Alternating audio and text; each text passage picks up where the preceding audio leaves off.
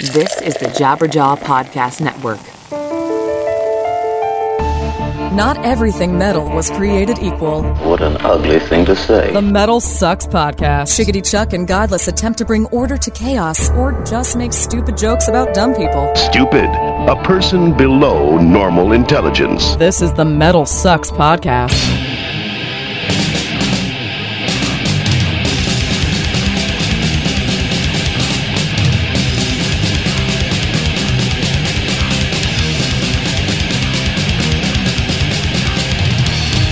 Greetings and salutations, my fine metal friends. Welcome to another edition of the MetalSucks podcast. How the hell you doing? I'm Chuck. And I'm Godless. And this is your weekly examination of all things metal, the MetalSucks podcast. Make sure you are subscribed all over the place, wherever you get your damn podcast, whether it's on iTunes, Stitcher, Google Play. Make sure that you click that subscribe button. That way it comes right to your device and you don't have to go hunting it down. It'll just come right to you. Maybe leave a couple of stars. Tell us we suck. We would appreciate it. You can also find us, of course, MetalSucks.net every single Monday. Well, most Mondays. You can find us up there at MetalSucks.net. Click on the podcast tab at the top of the page, and you can find all the old podcasts right there and listen to them in order. Oh, yeah. It was good stuff, man. It kind of sucked to have that Devin Townsend one go up a little bit late, but you know what? It was worth it. It was totally worth it, man.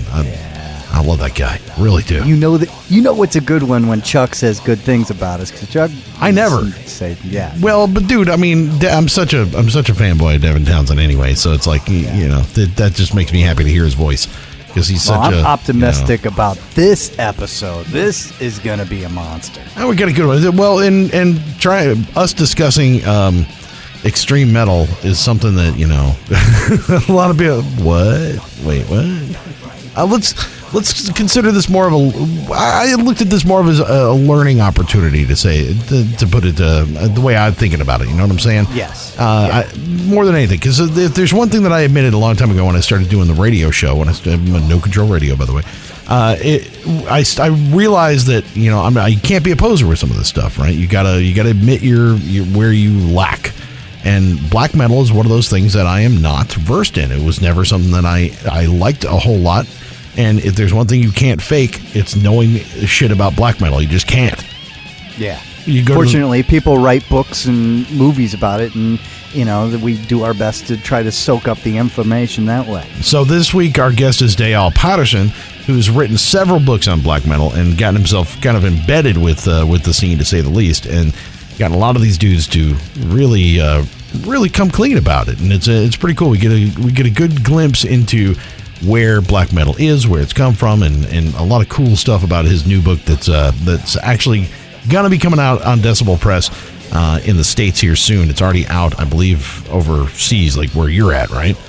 Yeah, and I think it's available digitally everywhere. But you've probably read Lords of Chaos, or maybe a couple of the other books that really got into more of the what these people were doing, and the sort of relationships between them, but it really didn't get into the music or the why they the sounds that they were making were being what they were, and the cultural influences and all that other stuff. And that's where Dayal really shines, because he really is able to dig in, and that stuff is probably as interesting, if not more interesting, than the now kind of tired story about who murdered who and who burnt down what and all that stuff. Exactly. We kind of got that history already. We kind of know where that lives.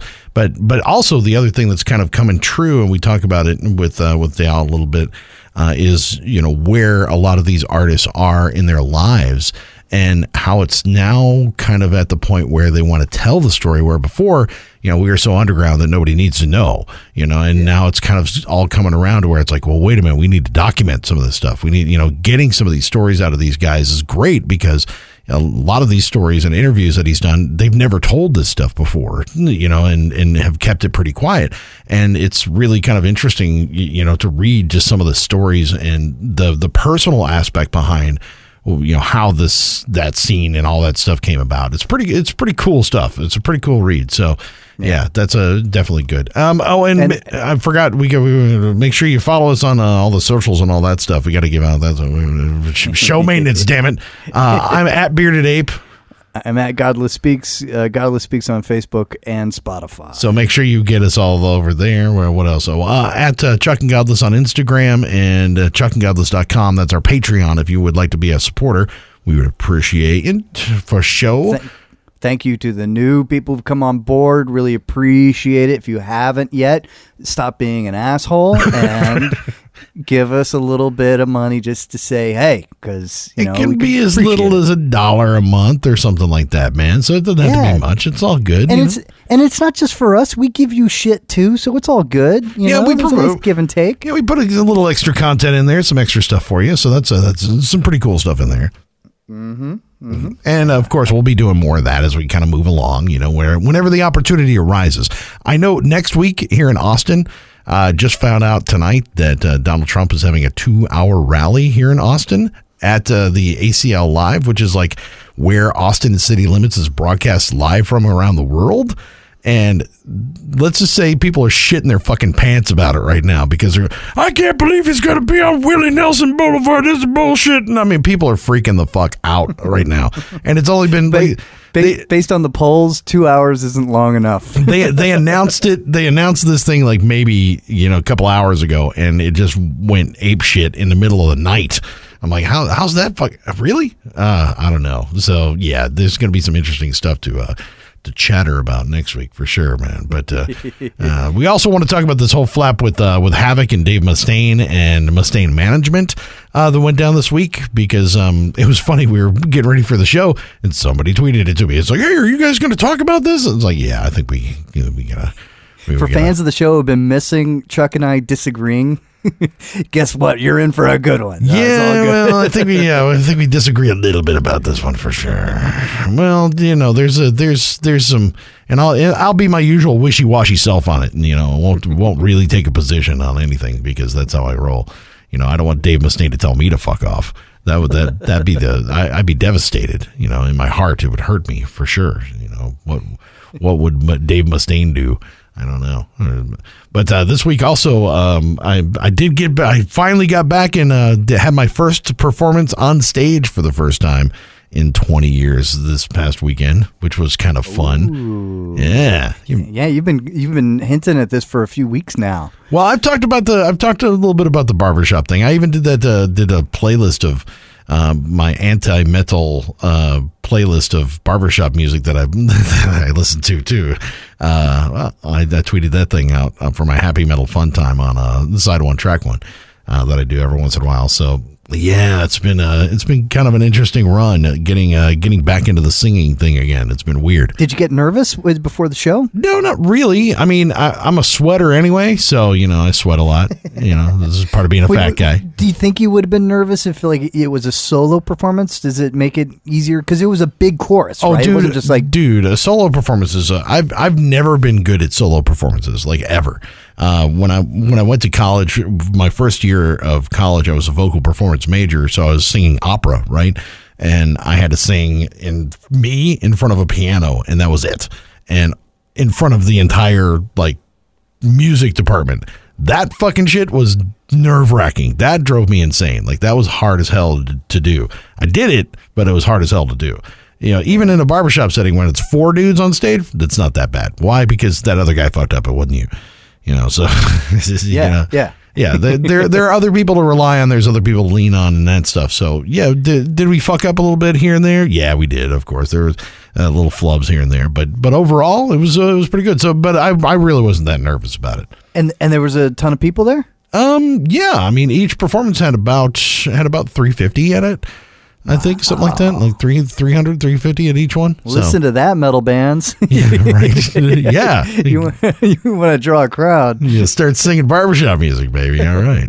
However, it's funny though, because I've got this sensibility about the way things go in the world and the world of music, right? And when I look at what these guys are doing, it makes me really sweat because there's so many missed opportunities, like unbelievable missed opportunities for merchandising, for I mean, all this kind of shit. And I'm just like, what do you guys do? Why do we not have this flyer, this thing, why do we not have that? It was like, we should be selling shirts and buttons and hats. Like, why are we not doing any of this? And I mean, apparently there's like legitimate stuff behind why we don't at this point, but yeah, I'm thinking about it in terms of everything else in my world of metal, and I'm like going, why are we missing these things? Because this is so important, and one of them was like social media was such a huge deal, but wait a second. I want to see the name of your barbershop quartet get turned into a black metal logo. Oh, dude,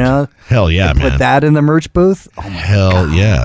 Well, my first did I ever tell you what the name of my quartet was in high school? No. My quartet in high school that I sang, because I was a metal kid in high school as well, but I sang barbershop. We were called Aces High. Oh, right. Yeah, you did mention. Yeah. Aces. So it had an Iron Maiden reference, but also had like a poker sort of card reference, which is pretty typical. You get it like a Joker's Wild or things like that. Those are things that are pretty common in barbershop names and stuff like that. So, Aces High would look great with a black metal logo, that'd be awesome. Yeah, hell yeah. Yeah, but it'd be even better if it were like, the Austin Vocal Collective, or whatever. Acapella Texas is what we're called. Acapella Texas. That in a black metal logo is so much better than Aces High. Yeah. Okay, all right. I can see that. I don't know that shirt would sell, though. That's the other thing. You never know. It might, though. The average age of the audience being probably 60, up there, to say the least. But oh man, that's the thing that would get me. I just don't want to be a part of something that's about to die. Well, and that's the thing is that this is kind of my point with it is that to not be that way, like things have got to change. And this is one of those things that I was one of the youngest people in this whole group of doing this stuff when I was doing it 20 years ago, and I'm still one of the youngest people doing it now. Yeah. And that is not good. Like you're saying, not surprising. It's not surprising. No, it really isn't, because it's not very cool. I don't give a shit what anybody says. It's not very cool. But it's 350 people. Cool. That's not bad. What was that, $5 ticket? Oh, more than that, dude. They were like 20 and 40, I think. You're kidding. Yeah. Wow. This is pretty well. You guys are bringing it in. Well, but also like we had 2 international award-winning quartets, which were huge, and that kind of stuff. We got to pay them money to come perform on our show.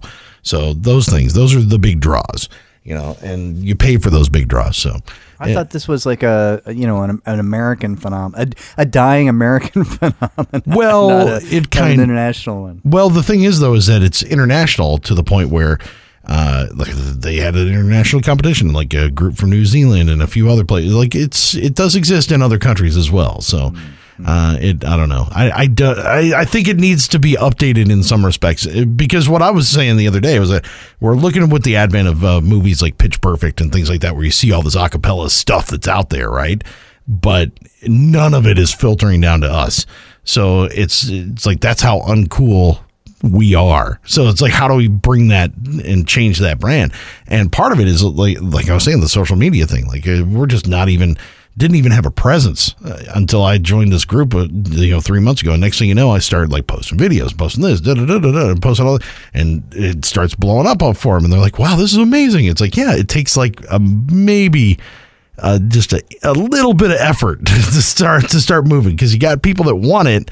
I was like, you got to push it, and it goes for anybody that's out there and doing it. It's like, you got to make that a part of your wheelhouse, man. If you don't have a presence somewhere, whatever, if it's Instagram, you don't have a presence on, if it's Twitter, you got to have a presence on everything, And yeah, but is there really an audience that you're trying to get to? I mean, I would think that in the entire Central Texas region, you probably got the entire 350 people with $20 or more who are interested to show up. Well, yeah, I'm not saying that that's not true, but the thing about it is, I think that it's about, you got to turn it into a growth market, right? You got to grow your audience. So it's more about trying to find the young people that are going to bring them in. And trust me, I'm building a whole plan. I'm building a whole fucking plan. I got a fucking plan now. You really think that change. Like that kid, who's 19 and is standing in the front row of the Austin City Limits Festival to see I don't know, All Twins or one of these like 80s throwback bands are the only thing that they're missing limiting his exposure to 1930s or 1940s barbershop quartet music. See, because you have this idea in your head about what this is and what it is, you've got the stigma, man. You got it all brought in. You're thinking this. Oh, you're gonna try to tell me that because you guys cover Lady Gaga, that's gonna really bring the kids in? Is that the plan? I'm just saying, if you do updated music, people are gonna get updated. Actually, that's part of the deal. And it's not, but you're gonna have to. You got to do what the black metal people have done, right? You'd go like, "Hey, let's mix this with shoegaze," and then it's interesting again, and you get a bigger, wider, predominantly hipster audience showing up. You know what I mean? And that's what I'm saying. I'm like, because that's my point. Is that what is one of the most popular things in the hipster culture right now? It's fucking haircuts, beards, and mustaches, right? And what is a traditional thing? Wait, that's where do you go to get you go to a fucking barbershop, right? And to do all that stuff. So why has it not all been tied back into these things to where it originally came from? And I don't think anybody's like telling the story and tying things together. And I think that's part of the problem.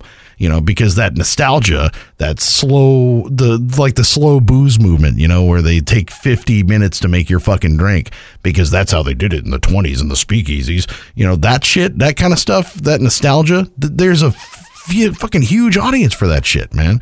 And the point is trying to tie those things together and figure out ways to bring it all around. And, some of that is doing cooler music. Some of that is just exposure to it. I mean, the thing for me was, as somebody who was a kid in high school who listened to fucking heavy metal, I was listening to Slayer and Metallica, listening to bands like that, but then also got turned on to this other stuff, was doing it, was actually doing it and experiencing it and going, this is kind of neat. And then also getting laid because of it. And that actually helps quite a bit. Once because of your barbershop quartet music? Dude, you sing for some chicks, man. Oh my God. They go, oh, panty dropper. Yeah, totally, man. It works, man, because next thing you know, you're doing extremes more than words at a party sometime, and a 2-part harmony. You're like, fuck yeah, bro. This is where it's at, man. You know what's going on. Jakes love that stuff. It's true. For me, it was acoustic guitar and that song off of Death Angels Act 3. I think remember when we interviewed Marcos Acequeda? Yeah, I know. Yeah. Didn't as work. If that guy has ever had a problem. No, never. Yeah, never. I'll tell you what. Did you hear his tracks on the Metal Allegiance? Yeah, I did actually. They're really good. And you know what I was really impressed by was the Eagles cover with Alyssa White Gold from Arch Enemy. Mm-hmm. She can sing. Dude, you didn't know that? And he can sing. And I was like, oh my God, if I'm Death Angel and Arch Enemy, I'm immediately going, hey, wait a second. Let's get you guys singing again on the next albums, Either that or let's tour together so we can do it live. So no, Alyssa White Glue's she's got a great voice. I mean, she really does. Yeah. I mean, that was the one thing about the Agonist that was different than Arch Enemy and sort of a disappointment. I don't want Arch Enemy to sing, but the Agonist gave her an opportunity to do both. Where she was screaming and singing, and you got a little more of a showcase for what her voice could do. And Arch Enemy, she just doesn't have that showcase like she does with or she did with the Agonist. I mean, so yeah, no, that's good stuff. So is there an artistic collaboration with some other musical entity that has their fingers in the hipster culture that you guys can supplement something? Like you could be the Ladysmith Black Mambazo to somebody else's Paul Simon. Maybe. I don't know. Well, you become the backing group for somebody, where you sing the 2, 3, 4-part harmony for different stuff, Yeah. But it's there's a whole. I don't want to. Damn, I could do a barbershop podcast. Don't make me start doing a barbershop podcast. I'm going to start that next week. Is your next performance going to be like the Sunbather album in its entirety? That would be freaking awesome. Oh, dude, can we make that even more hipster than it already was? I don't know if we possibly could. Pink suits, man. We strip it down. We strip it down with no instruments. Yes, we just sing all the guitar parts. Yeah, right. I wonder if it would even be recognizable. Probably not. Probably not. I can barely recognize that album as it is. But speaking of which, let's get into our interview with Dayal, so I can stop talking about barbershop on the Metal Podcast, please. Something wrong about this in a weird way, but let's see. Well, whatever you're gonna do it quickly because the rest of your band is about to die. I'm not sending you any pictures of our performance anymore. No, sorry, man. I did get a joke about my beard, but we'll say that for another time. Dayal Patterson, author of several black metal books. If you go to cultneverdies.com, you can read more about what he's got and what he's got going on. He's got some very cool stuff. I think 4th book, right? This may be the 3rd one that's coming out on Decibel Press here in the United States, but he's got one called Black Metal, The Evolution of the Cult, Black Metal, Prelude to the Cult, Black Metal, The Cult Never Dies, which is the one we're really talking about, and Black Metal, Into the Abyss. These are all listed on his website at Cult Never Dies, but let's chat with Dayal Patterson on the MetalSucks podcast.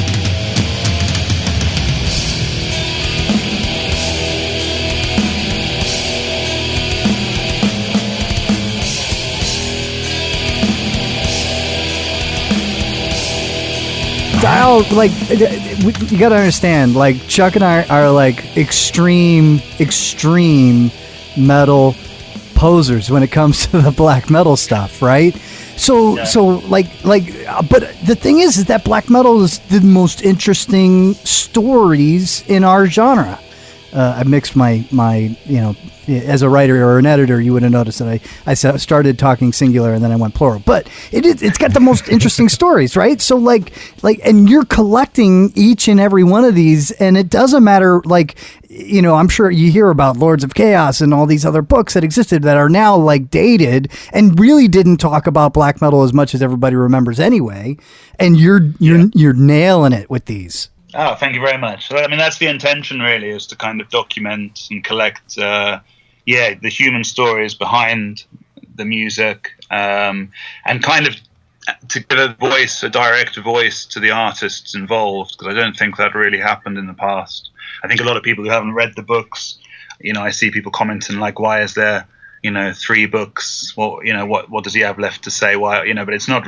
I think that's a misconception from people who haven't read it, is that each book is kind of me just giving my thoughts on black metal, but I think I'm really just a sort of, conduit for these, these artists to kind of give their story and give their kind of account and views on the art they created. Well, like Alice was saying, it's been sort of piecemeal over the years. You've gotten pieces of it in a documentary here, a book here, a book there, but never kind of telling it in a good chronological order. And I think that's actually one of the more interesting things that you've done, is you've been able to kind of chronologicalize, is that a word, the story from the people that were actually there and experienced it.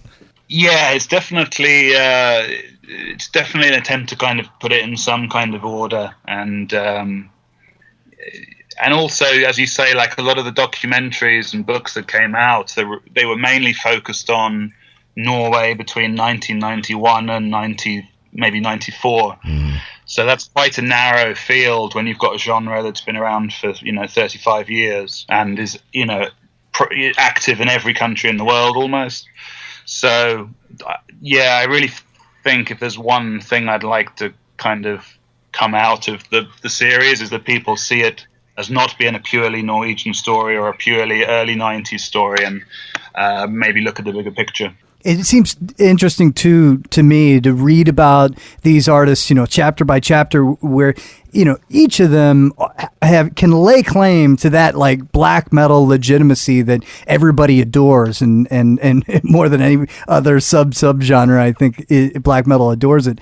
Its legitimacy, but at the same time, you've got groups like Satyricon and Watain, for example. Or Solefald, who you turned me on to today, and thank you for that. Like, they couldn't be more different. Yeah, I think the broadness of black metal is what makes it, for me anyway, the most compelling form of metal, really. But there is such it's almost limitless how far you can express black metal, both stylistically, philosophically, It just doesn't have the limitations. The fact that there's still bands coming out in 2016 with new interpretations of black metal that are still undeniably black metal, I think says a lot, and it's not something you can really say of, other genres, as, death metal being the most obvious comparison. Now that's kind of one of the oddest arguments that I've heard, though, within the genre itself, of trying to discuss what is or isn't. And talking to a lot of these guys, Frost and Ishan and a few others that have their own ideas, and the idea that black metal is more of an attitude than an aesthetic or a sound, a particular sound that makes it one way or another. And that seems to be like an ongoing argument for decades. Yeah, I think that argument will never end. In fact, funnily enough, it came up today because I did a top 80s, top 10 80s black metal albums. And I had a lot of people kind of wanting to debate whether this or that isn't black metal. And that's kind of that's a conversation that is never going to end, because it's a personal, we end up coming down to semantics and kind of what each person considers black metal to be. And also, the meaning of the phrase black metal certainly changed as time went on. In the 80s, Merciful Fate was definitely considered black metal. Probably wouldn't be by a lot of people now, or at least borderline. So I think you could define black metal by quite a few different parameters, really. You could say it's a musical expression, you could say it's a feeling, or you could say it's a spiritual expression. So how does that's got to make it difficult for you as an author to try to put that into words and make it so those people, or do you just get like a ton of dissenters, like just people that just don't buy it? Not really. I mean, I have to say that, I'm sure there's people that, hate the fact that somebody's writing a book about black metal on some, I'm sure on forums or whatever, if you look hard enough, somebody will be pissed off, because you couldn't really write a book about something like black metal without annoying someone. True. But the vast array of the messages I receive and the things I see are really positive.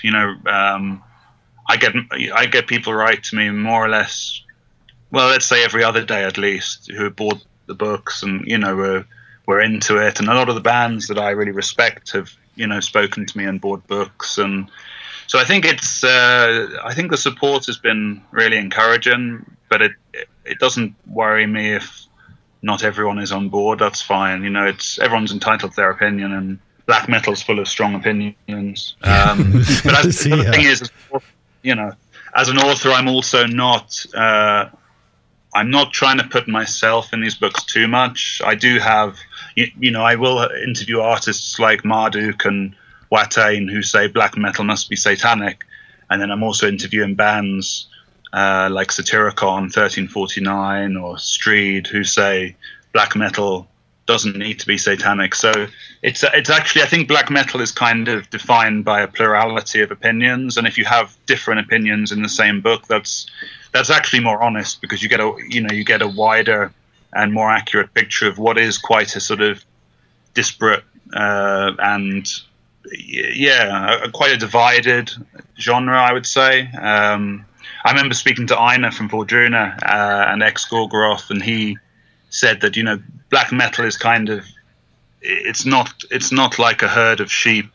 It's more like kind of, I think he said, like strong goats, each going their own way, and there's something in that. And sometimes they butt heads against each other, and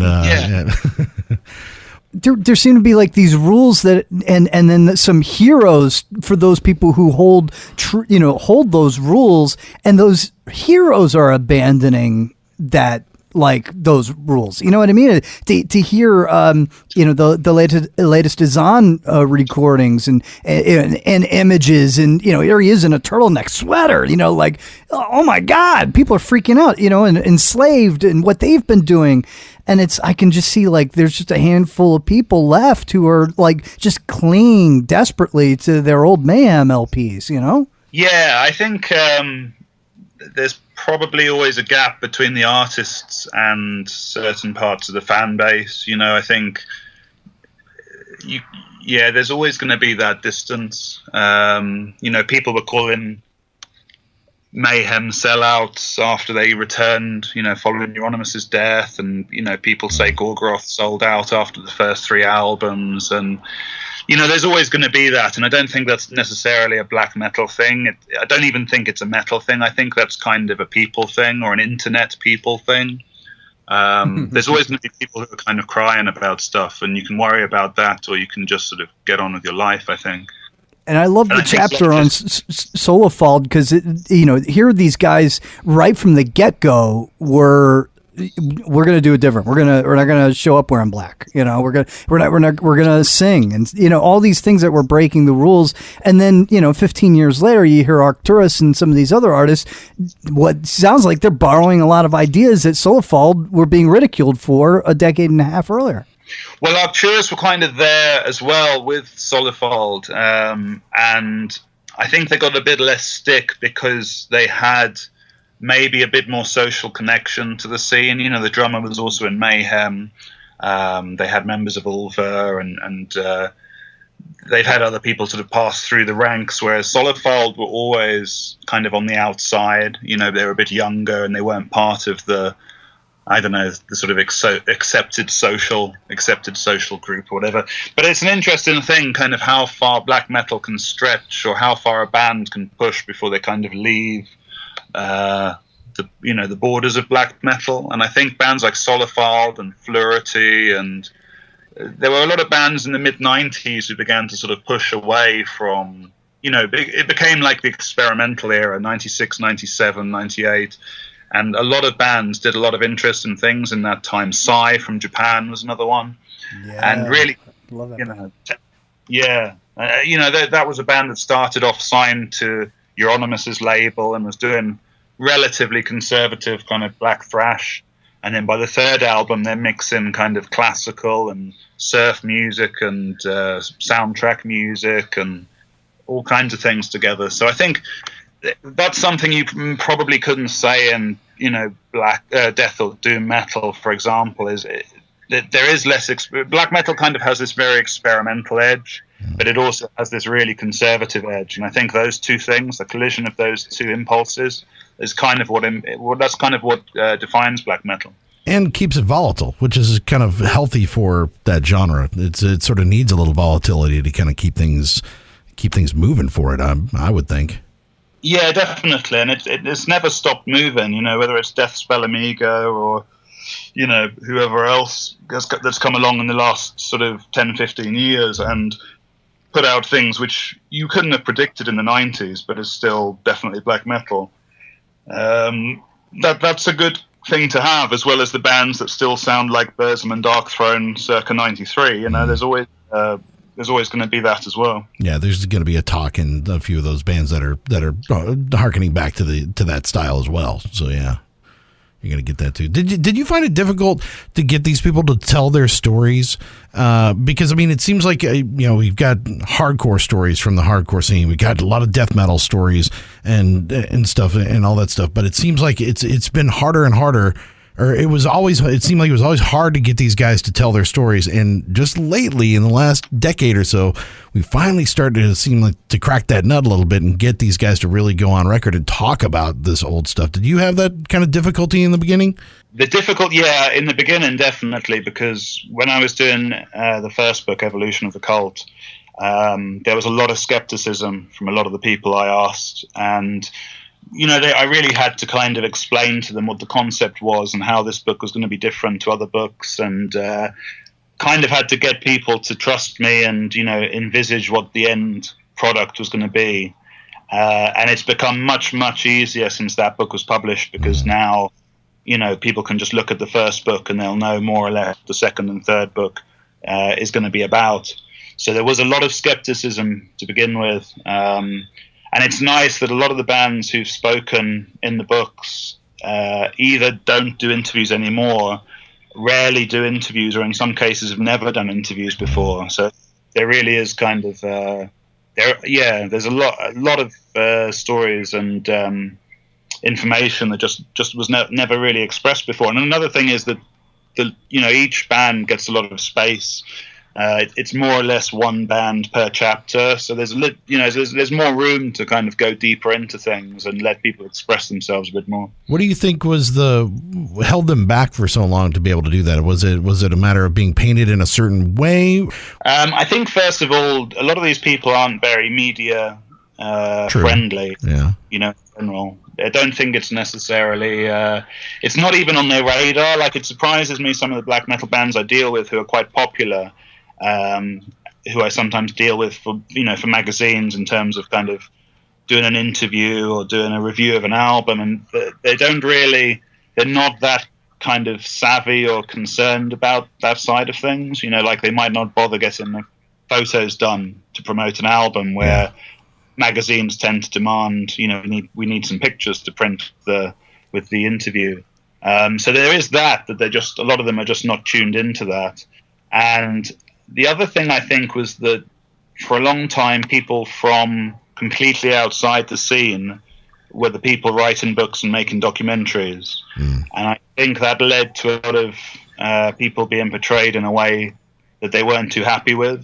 And I think that was part of the reason that there was that delay. And now maybe you have more people from within black metal talking to other people from within black metal, and that opens up a better dialogue, I think. Yeah, instead of it being like an animal in a cage, it's a different view. It's a view from inside versus a external view. It's not all just, hey, look, they're wearing spikes. It's a little bit more in depth and personal. Part of what I found really compelling about the interviews that you have in The Cult Never Dies that I was reading is just that all these guys seem to be thoughtful, and they seem to be willing to communicate their ideas. There's a reason why they do what they do. It's a little bit different from an interview I might read with say George Corpse Grinder Fisher, who's just talking, I saw a really good movie. And that you know what I mean? Yeah, I would agree. I mean, I do quite a few interviews with death metal bands for for other people, magazines and so on. And it is true that, if you speak to people in black metal, almost always, and certainly all the sort of, serious bands or the important bands, I mean, none of them are just doing it because, it rocks or whatever. Do you know what I mean? None of them are just going to say to you like, oh yeah, I just love to bang my head and play fast. I think almost every band I've ever spoken to from the black metal genre had some sort of ideology or, religious or philosophical motivation. Even if it was completely crazy or didn't make any sense or was hard to understand or whatever it was, but it's like there is always some sort of other motivation there. And I do think that people, black metal is about strong characters. I've rarely met a black metal musician, again, maybe some of not always true of some of these younger bands who just play black metal, for fun, but the majority of bands who played in the 90s and the previous decade, there was something, that they did have very strong opinions and were maybe unusual characters. And I think that kind of informed the music and also perhaps makes them more eloquent and makes them more interesting people to talk to.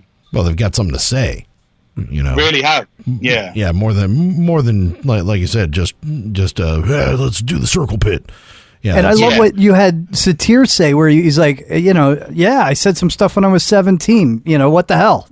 I'm a little older now. I've thought things through a little bit better, and that's really kind of cool to see too. Not that I necessarily got wind of what his new ideas are. At least he's just being a little bit less candid than he used to be. Yeah, I think actually this is a really good time to be doing these interviews because enough time has passed that people can be a bit reflective and be a bit more honest. If you look at black metal interviews during the 90s, I mean, they're really often very entertaining, and that was part of what allowed black metal to explode as a phenomenon, really. But people are definitely adopting characters and are definitely kind of they're saying things because they know it'll have an effect. And I think at least the older artists have had long enough now that you can compare what they said back then with what they say now. And as you'd expect from anyone who's 20 years older, you are a bit wiser, and you can kind of be a little bit more reflective and a little bit more honest about what was motivating you.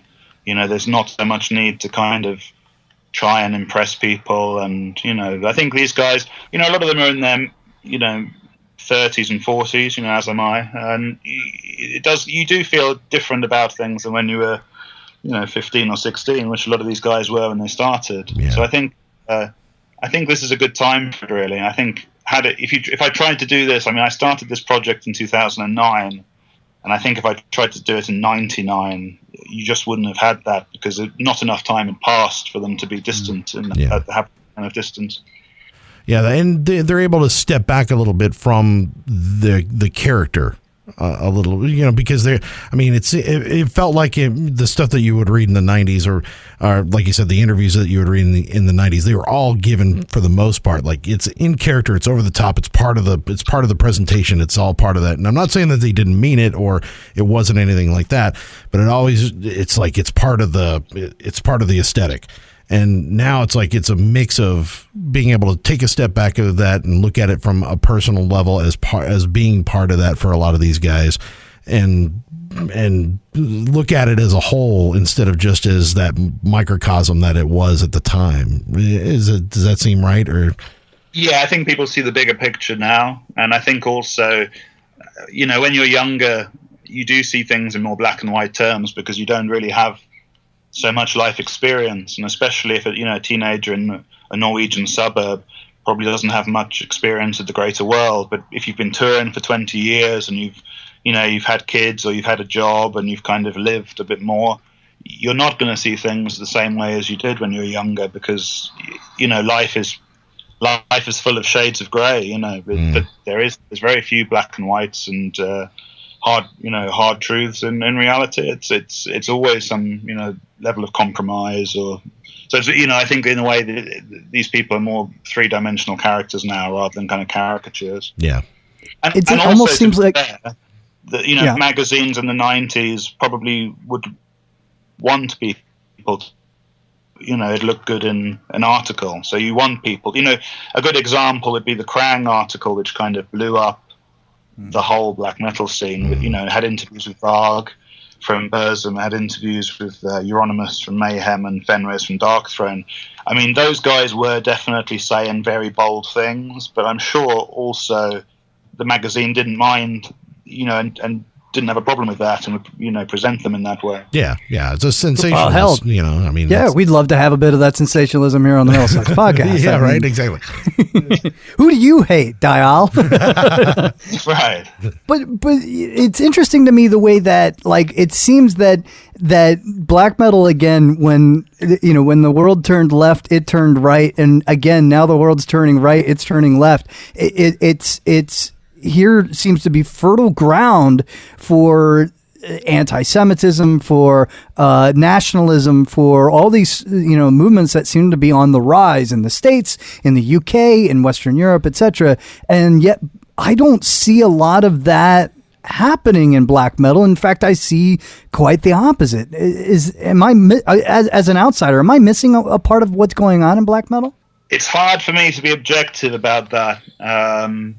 Because I see so many, because of what I do and the people I know. For example, my Facebook feed is dominated by the opinions of people from the black metal scene, and it gets. Obviously, I do work in other fields, and a lot of my friends aren't into black metal, but still, I find it a bit hard to know how much these opinions reflect the wider world.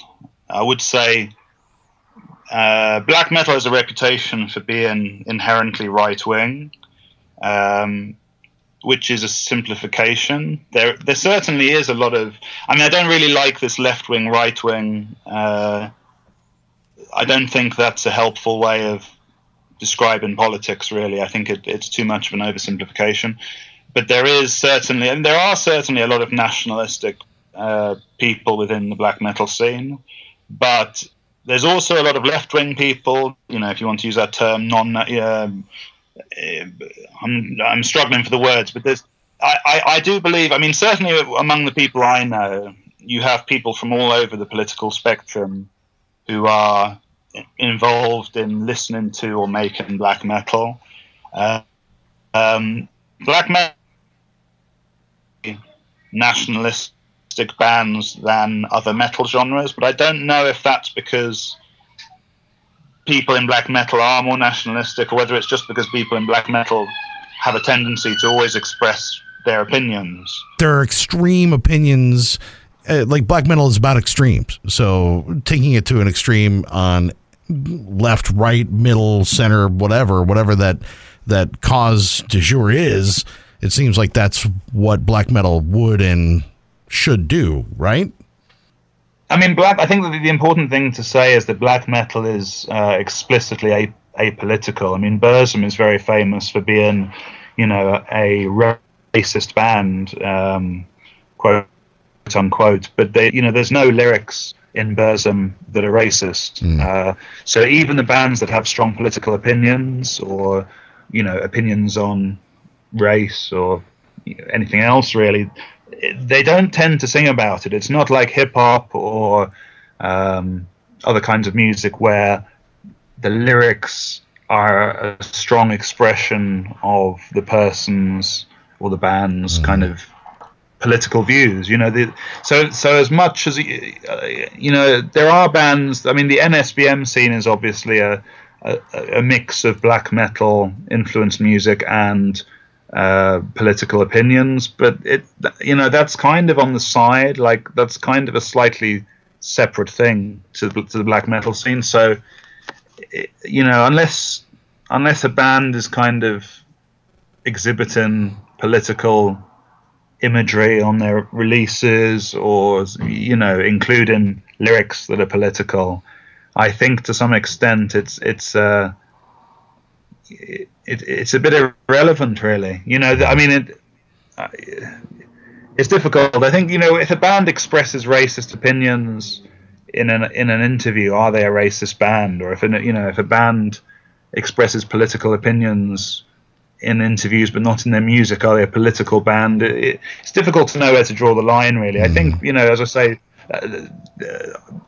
it's certainly not true that musicians and bands in the black metal scene are all racist, which is something that I see black metal being described as from people outside of the movement. So yeah, there are certainly people who express. There are lots of, as you say, there's lots of people expressing strong opinions within black metal. So people have a tendency to jump on some of those opinions more than others, but it's not. It's has so many conflicting worldviews and so many conflicting personalities that black metal could never be a political movement. There are people who would like it to be, but it's not really possible because by its very nature, it's pretty much apolitical and kind of against, humanity. I mean, it sounds it's supposed to be nihilistic in a lot of ways. Yeah. It's definitely against any music form that attempts to be political to some extent is about uniting people. It might be uniting people on the left, it might be uniting people on the right. I mean, one thing black metal isn't about is uniting people. It's very about the individual. It's very about being sort of negating society, negating religion. So it's not really able to be used as a tool in that way, and I think that's actually a very good thing. Well, it's about not uniting, except for those people who are really cool with us here in this little scene in Norway. And if you're not part of that scene, then we definitely disagree with you. You know what I mean? Yeah, but even Norway during the 90s was completely at war with itself. The North was against the West, and the West was against. There was a lot of rivalry even there, and you see that. In every scene, really. Like, if you look at the UK scene, there's so much backbiting and kind of division. And that's the same in France. That's the same, I'm told, in Sweden. So it's not even like our country against everyone else. It's really microcosms, tiny group, our group against the rest of the world is probably more common. it might be impossible for you to do this, but for a metalhead that needs a gateway into black metal, is there an album or a song that you just, you would recommend every time? It's so diverse, it would be hard to just suggest one album or one song to listen to.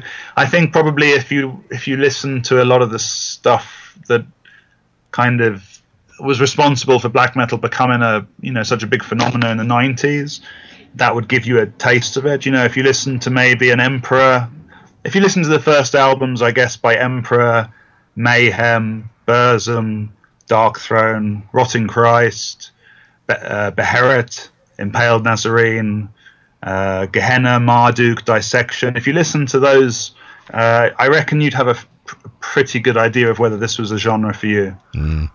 I think. What was your gateway? Oh, my gateway was it was basically older friends lending me dubbed cassettes, and it would be bands. It would be the bands of that era, really, the bands that were big in '95. A lot of them are the bands that are big now. So it was Gehenna, it was Mayhem, Marduk, Impaled Nazarene, Cradle of Filth, Hecate Enthroned. Definitely Emperor was a big one. Dissection. It was kind of the bands I'd still recommend to people now. Not that there aren't contemporary bands that are doing important music as well, but I sort of feel the most iconic albums really came from the mid '90s, and maybe some of them have been improved on, and maybe the releases now are sort of more not more groundbreaking, but maybe there's people doing things that weren't done in the 90s. But if you wanted a picture of what black metal was, I'd still return to 95, 94, 96, that kind of era, and just take the 10 iconic albums. And there was so much variety even back then. None of the bands sounded like each other. Emperor didn't sound like Enslaved, who didn't sound like Dark Throne, didn't sound like Cradle of Filth. There was already so much diversity back then that just with 10 albums you would have such a diverse mix of music that nevertheless had something unite in it, and that for me would be the atmosphere. Black metal's all about feeling, and whether it's Blasphemy, who are playing like really aggressive, straightforward, chaotic, violent metal, or whether it's Gehenna, who are playing some sort more kind of keyboard heavy, mysterious, tranquil parts, and all that. There was some sort of feeling about experiencing something bigger than yourself, whether you want to call that Satan or the universe or nature or an ideology, whatever it is. Black metal, when you listen to it, it's not just the musical attack that you're hearing from the band. There's always that atmosphere. If a black metal band doesn't make music with atmosphere, then I don't think it has much place in the genre. Well, Dayal, thank you for taking the time, dude. I look forward to everybody reading the new book called The Cult Never Dies Volume 1, right? In America, you have Decibel Books are releasing The Cult Never Dies Volume 1, which is an American edition of a book that was released on Cult Never Dies Publishing last year. And then Cult Never Dies Publishing is releasing the third book. In fact, it released it about 3 weeks ago, and that book is called Black Metal Into the Abyss. So you've got two sequels to Evolution of the Cult that more or less go hand in hand, I would say.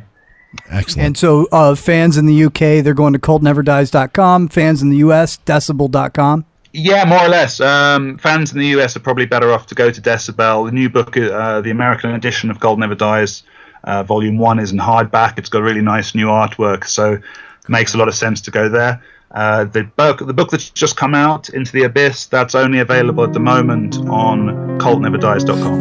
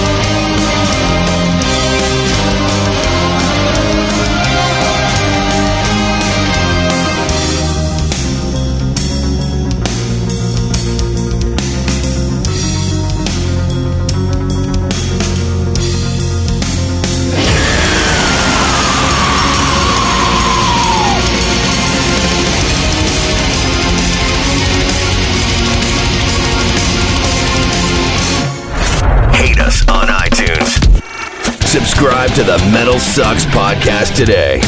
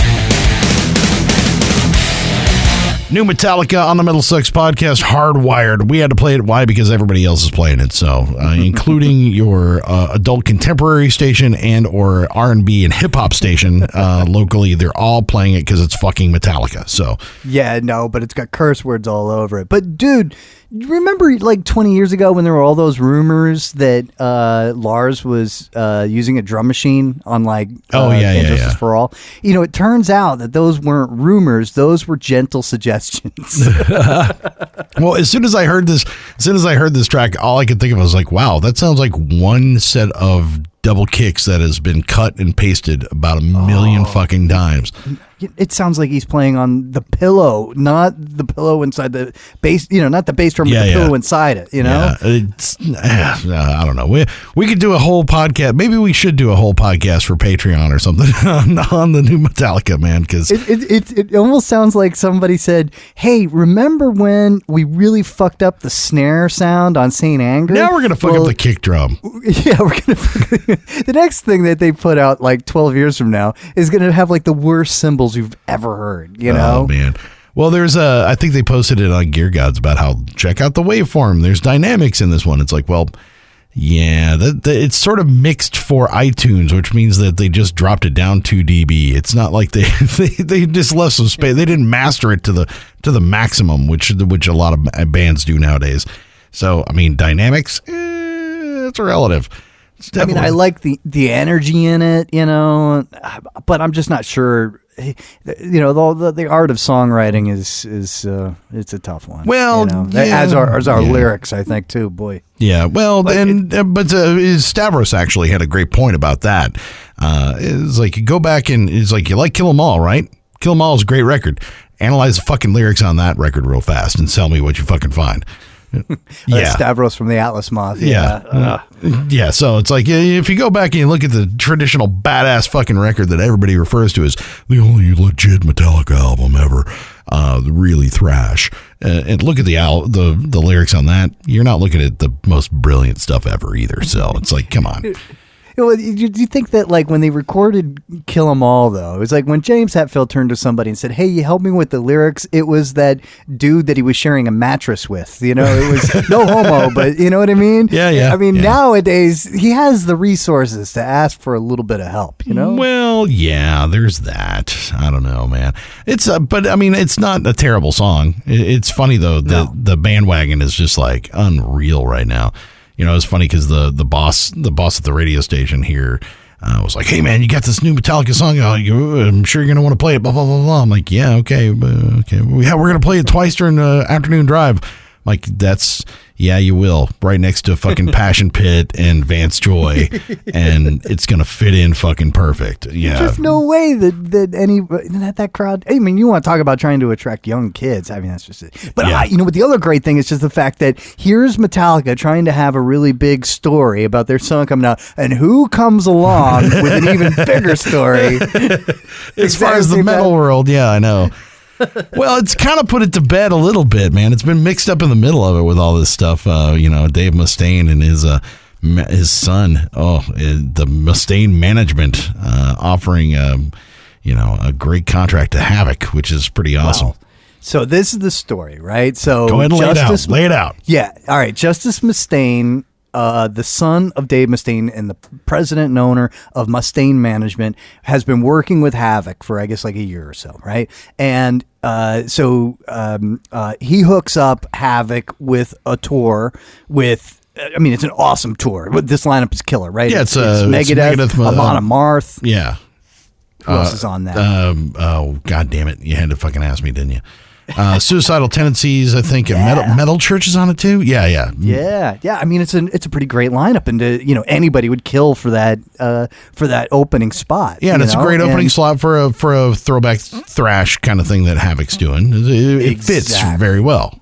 Yeah, exactly. So the band's like, awesome, we're going to do the tour. And Justice is like, hey, we've been working without a contract for a year now.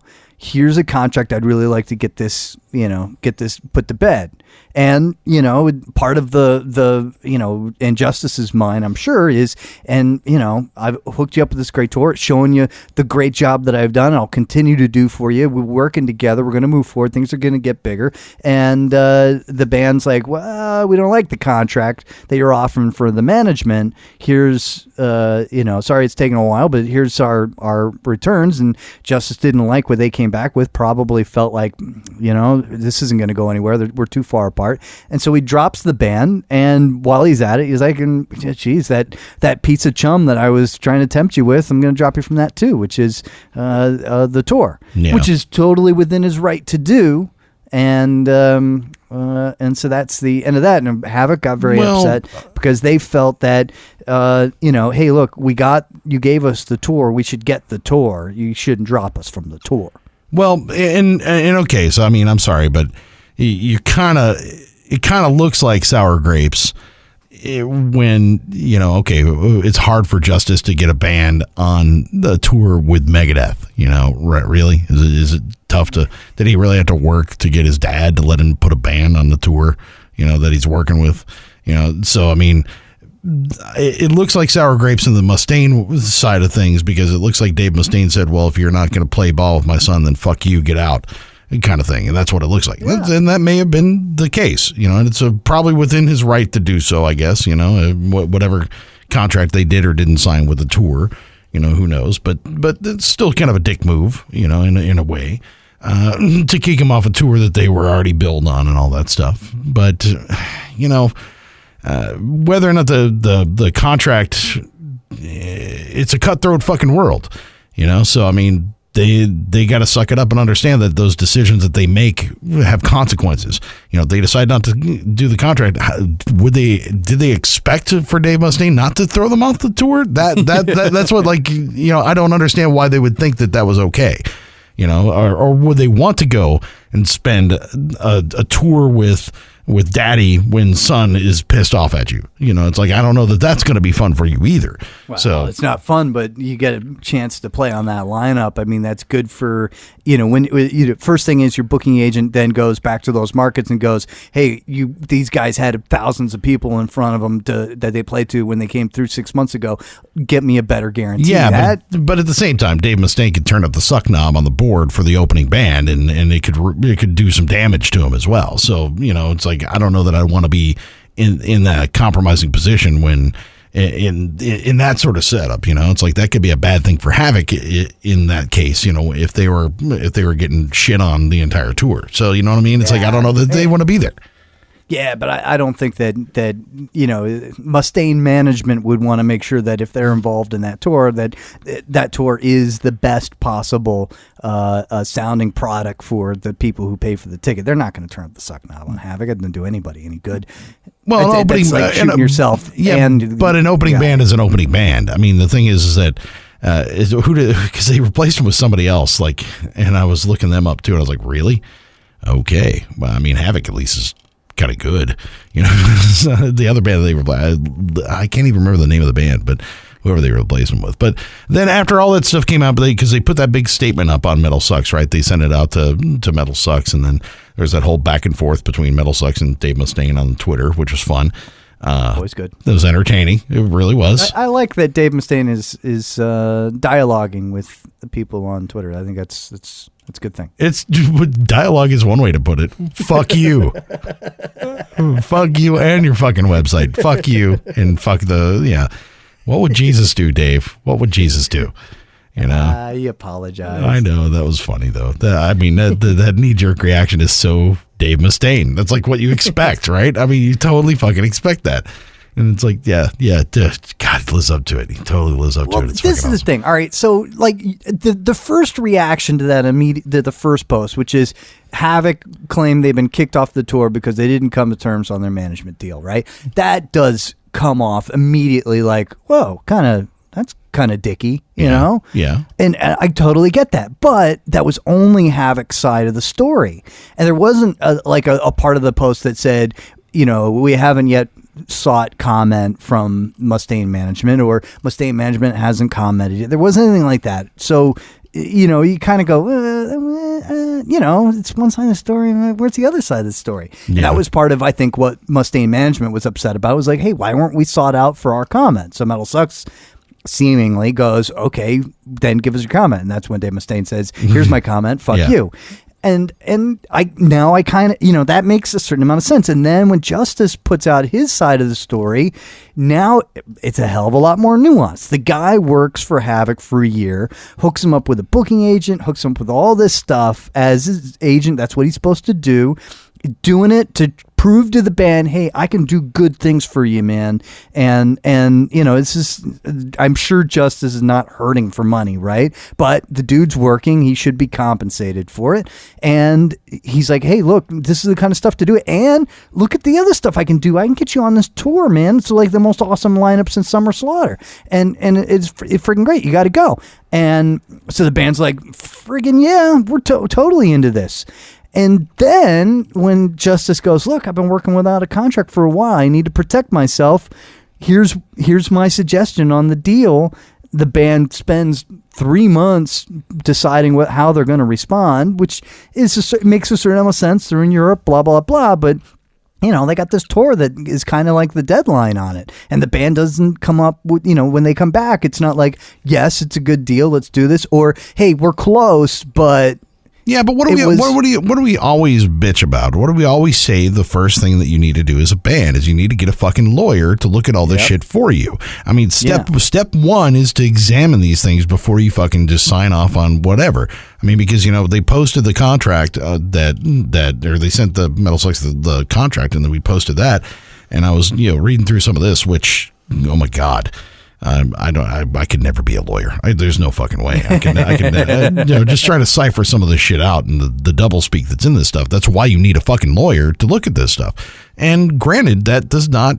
I'm sure you're not paying $500 an hour for your lawyer if you're Havoc. You know what I'm saying? It's like you're hoping that your uncle who went to law school at the community college can help you out with this thing. So it might take a little bit longer than your average bear to get it all figured out. I think that's exactly what the dude from Creedence Clearwater Revival did. You remember that deal where he made that really awful deal? Oh, is that that may be in my head? Actually, it's that might be what I'm thinking of.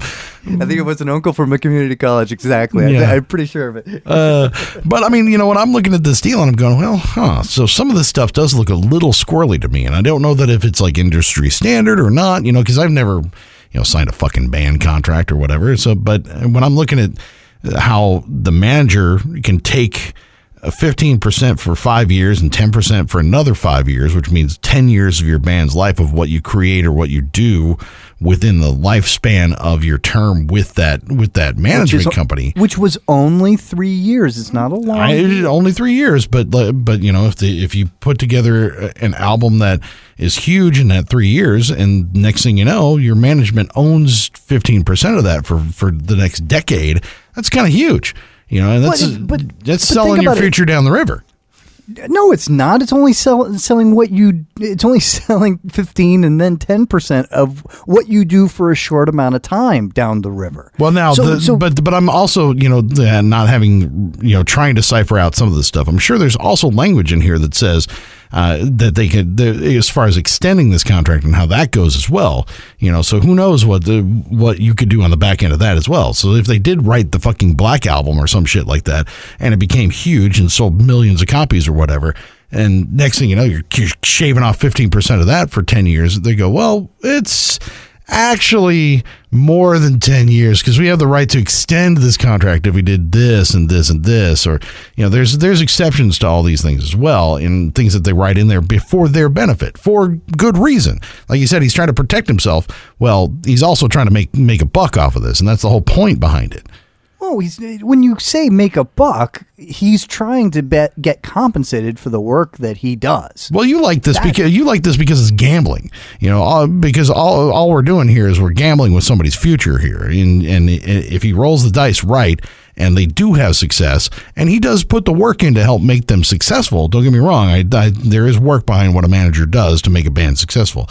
But he's gambling on whether or not that band is going to be successful. And if he wins, then the band loses a pretty decent percentage for an entire decade of their career. No, if he wins, the band wins.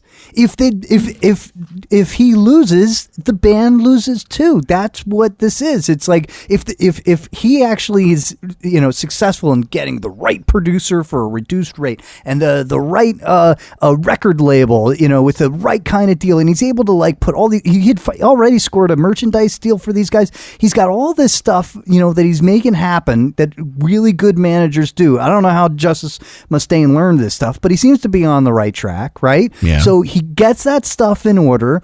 If he is successful on the band's behalf, and the band have the Black Album, right?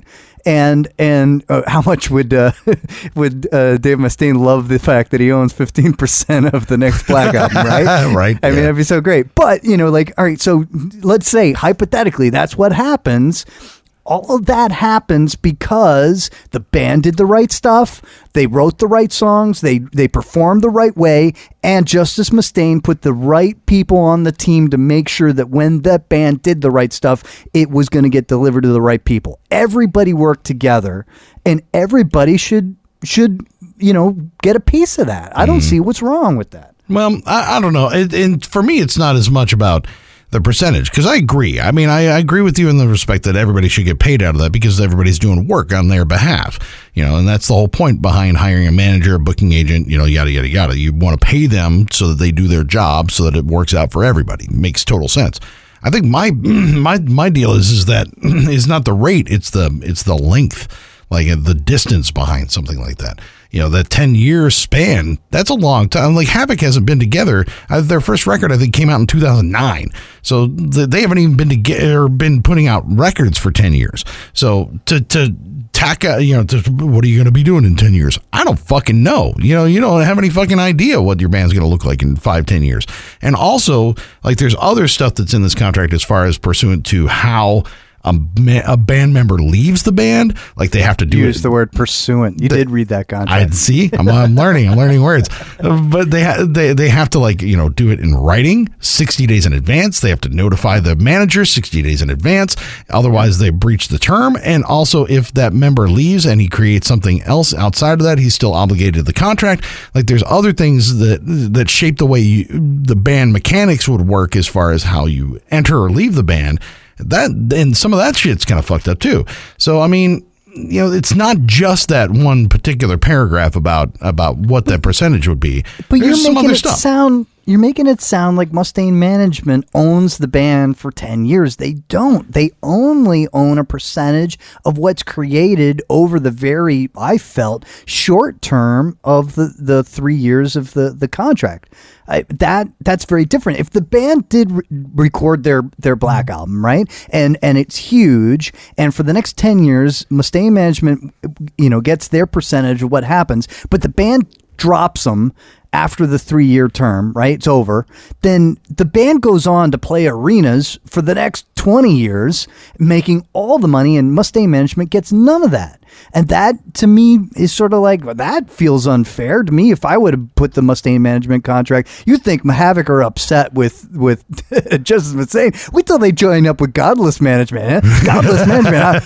I'm taking 50% of everything. I get half, motherfucker. I get fucking half. If I hooked you up with the booking agent, then I should get something from everything that you do with that booking agent until you stop working with that booking agent. That's what I would say. If you're working with a merchandise company that I hooked you up with, I should get a piece of all of the good things that come out of working with that merchandise company for as long as you're doing that. That would be my feeling. So to me, I mean, granted, I got halfway through page 1 of this contract. I started drooling and then passed out, so who knows what's in it. Yeah. But to me, it didn't seem to me to be incredibly unfair. Well, and Mustaine Management point of view. Well, and I mean, I'm looking at it, and does it look like there's anything odd in there as far as like industry standard would be concerned? Like I said, I don't know. I'm not in a band. I haven't looked at a bunch of these contracts to see what it looks like compared to others.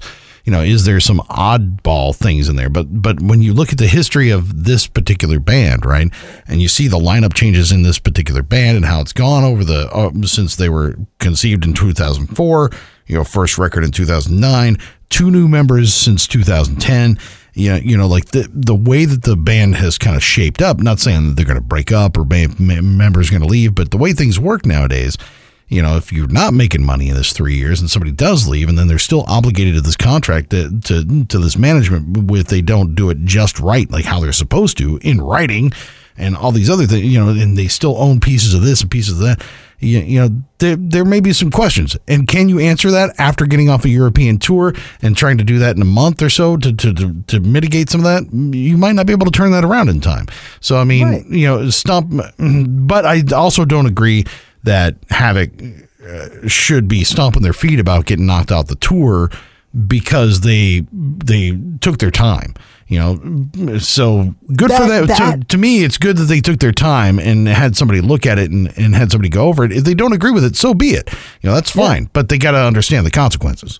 Yeah, and from Mustaine Management's point of view, is sort of like, hey, look, we're as long as we are have a deal, or at least we're planning on having a deal, then we are working hard to make your career better. Yeah. And as soon as we are no longer obligated to make your career better, well, then I'm not going to make your life hell. Well, I'm not going to try to make your life hell, but I'm going to go, well, then screw you. Yeah. From Justice's point of view, he's like, hey, look, I spent a year trying to prove to you guys I can do a great job. I feel I did do a great job, and now I want to put it in paper. It kind of feels like a fuck you when the band comes back and goes, oh no, this is a totally crazy contract. And you're like, oh, not really. No, this is totally fair. from his point of view, I could get it. Where he'd be like, well, geez, have a nice life, but not everybody's going to be willing to sign a contract that's as short as your lease on your apartment. They're not they don't want to work 6 months at a time. 3 years, and 3 years in the music business is fucking a drop in the bucket. But especially nowadays. No, it is. That's one album, Well, but I mean, I don't know. At the same time, if they saw a flag that put it up, like I said, it's their right to walk away from it. But I don't know that it sounds like they understood that they were walking away from everything, and that to me is like, that's really short-sighted. You should have kind of understood that, hey, by the way, you piss off Dave's kid, you're gonna not be on the tour. It's not even that they necessarily pissed him off. They just said, they were now at cross purposes. Yeah, at that point, yeah. Who's got, he's like, hey, I hooked you up with the tour and I can drop you from the tour. Yeah, and I'm saying from an elemental point, as far as looking at it from the outside, it turns into that, hey, by the way, my daddy is mad at you now. As far as the optics, what it looks like, it's like, that's what it looks like. And personally, I think that a lot of that came from the original post, which never got Justice's or Mustaine Management's point of view. Well, they posted this. They wrote that statement. And that's the thing, is like, that's what they put out there. So I mean, and that was their take on it. So obviously, Justice Mustaine should be running Dave Mustaine's Twitter account, because the response probably shouldn't be "fuck you." The response should be what Justice Mustaine put on his Facebook page, which is like, "Hey, look, I worked my ass off for these guys, and I did it at a reduced pay, and they didn't want to work with me, and I didn't want to work with them anymore, and it's over." Exactly. That seems completely sensible to me. Yeah, totally. You know what? I'm going to take a moment here. I haven't done this in a long time, maybe ever, but Justice Mustaine, nice, very nice. Nice job. I was going to say, you are siding with the Mustaine clan on this one. Yeah, do you believe that? Right, I like Havoc. I mean, I'm maybe, like I said, I didn't read the contract. What the hell do I know? But based on just the few highlighted items that I saw, it's sort of like, to me, it just didn't seem like it was complete. It wasn't a 30-page thing. It's only like 4 pages. Well, and also what we're talking about is like, everybody acted within their rights. And that's the thing, is like, nobody's been slighted here at all. Yeah. And that's kind of the non-story of the whole thing, is that nobody's really been slighted in this whole thing at all.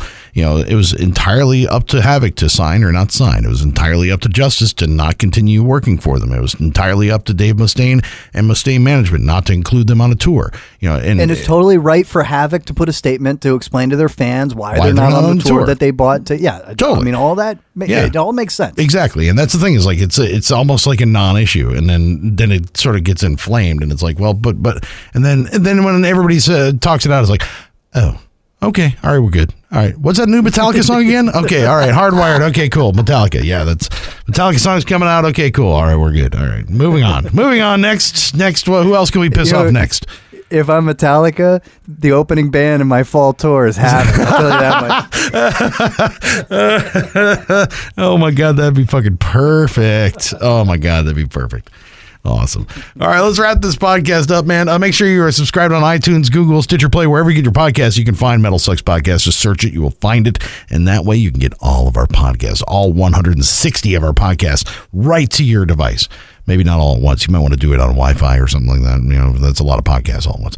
But go check them out. Oh, you can also do it at MetalSucks.net. Click on the podcast tab. They're all listed right there. Got a lot of good ones, man. We want you to check it out. And then you can also get us on social media. I am at Bearded Ape. I am at Godless Speaks. Godless Speaks on Facebook, Spotify, and quick, I want to plug 100 Sons, which is a dude from the singer from Norma Jean and guitarist from come on. Come on. The vampire song. Oh, you can do it. Every Time I Die. There you go. Thank you. Crowdfunding, man. 100 Sons. I dig the track, so go check them out. Try to support that crowdfunding. I just wanted to give that a plug. And then let's see, you can find us on Instagram at Chuck and Godless, and also chuckandgodless.com. That'd be our Patreon. If you would like to support us, we would greatly appreciate your cash. Yeah, That way if we you're could, not giving your money to Norma Jean and every time I die, would you freaking give me some of this, as little as $1 a month can, make sure that I get tacos every single Wednesday, because that's really what my life is all about. It's about tacos. So, yes, we would definitely appreciate it. So go to patreon.com/Chuck and Godless. That would be a great thing. And, of course, every single Monday, get this damn podcast. So, till next week, I am Chuck. I'm Godless. This is another MetalSucks podcast. Hello, me. Meet the real me. In my misfits way of life. A dark black past is my most valued possession. Hindsight is always 20/20. But looking back, it's still a bit fuzzy. Speak of mutually assured destruction. Nice story. Taxpayers Digest. Feeling paranoid to enemy your false friend. You've been listening to the Jabberjaw Podcast Network, jabberjawmedia.com. Shh.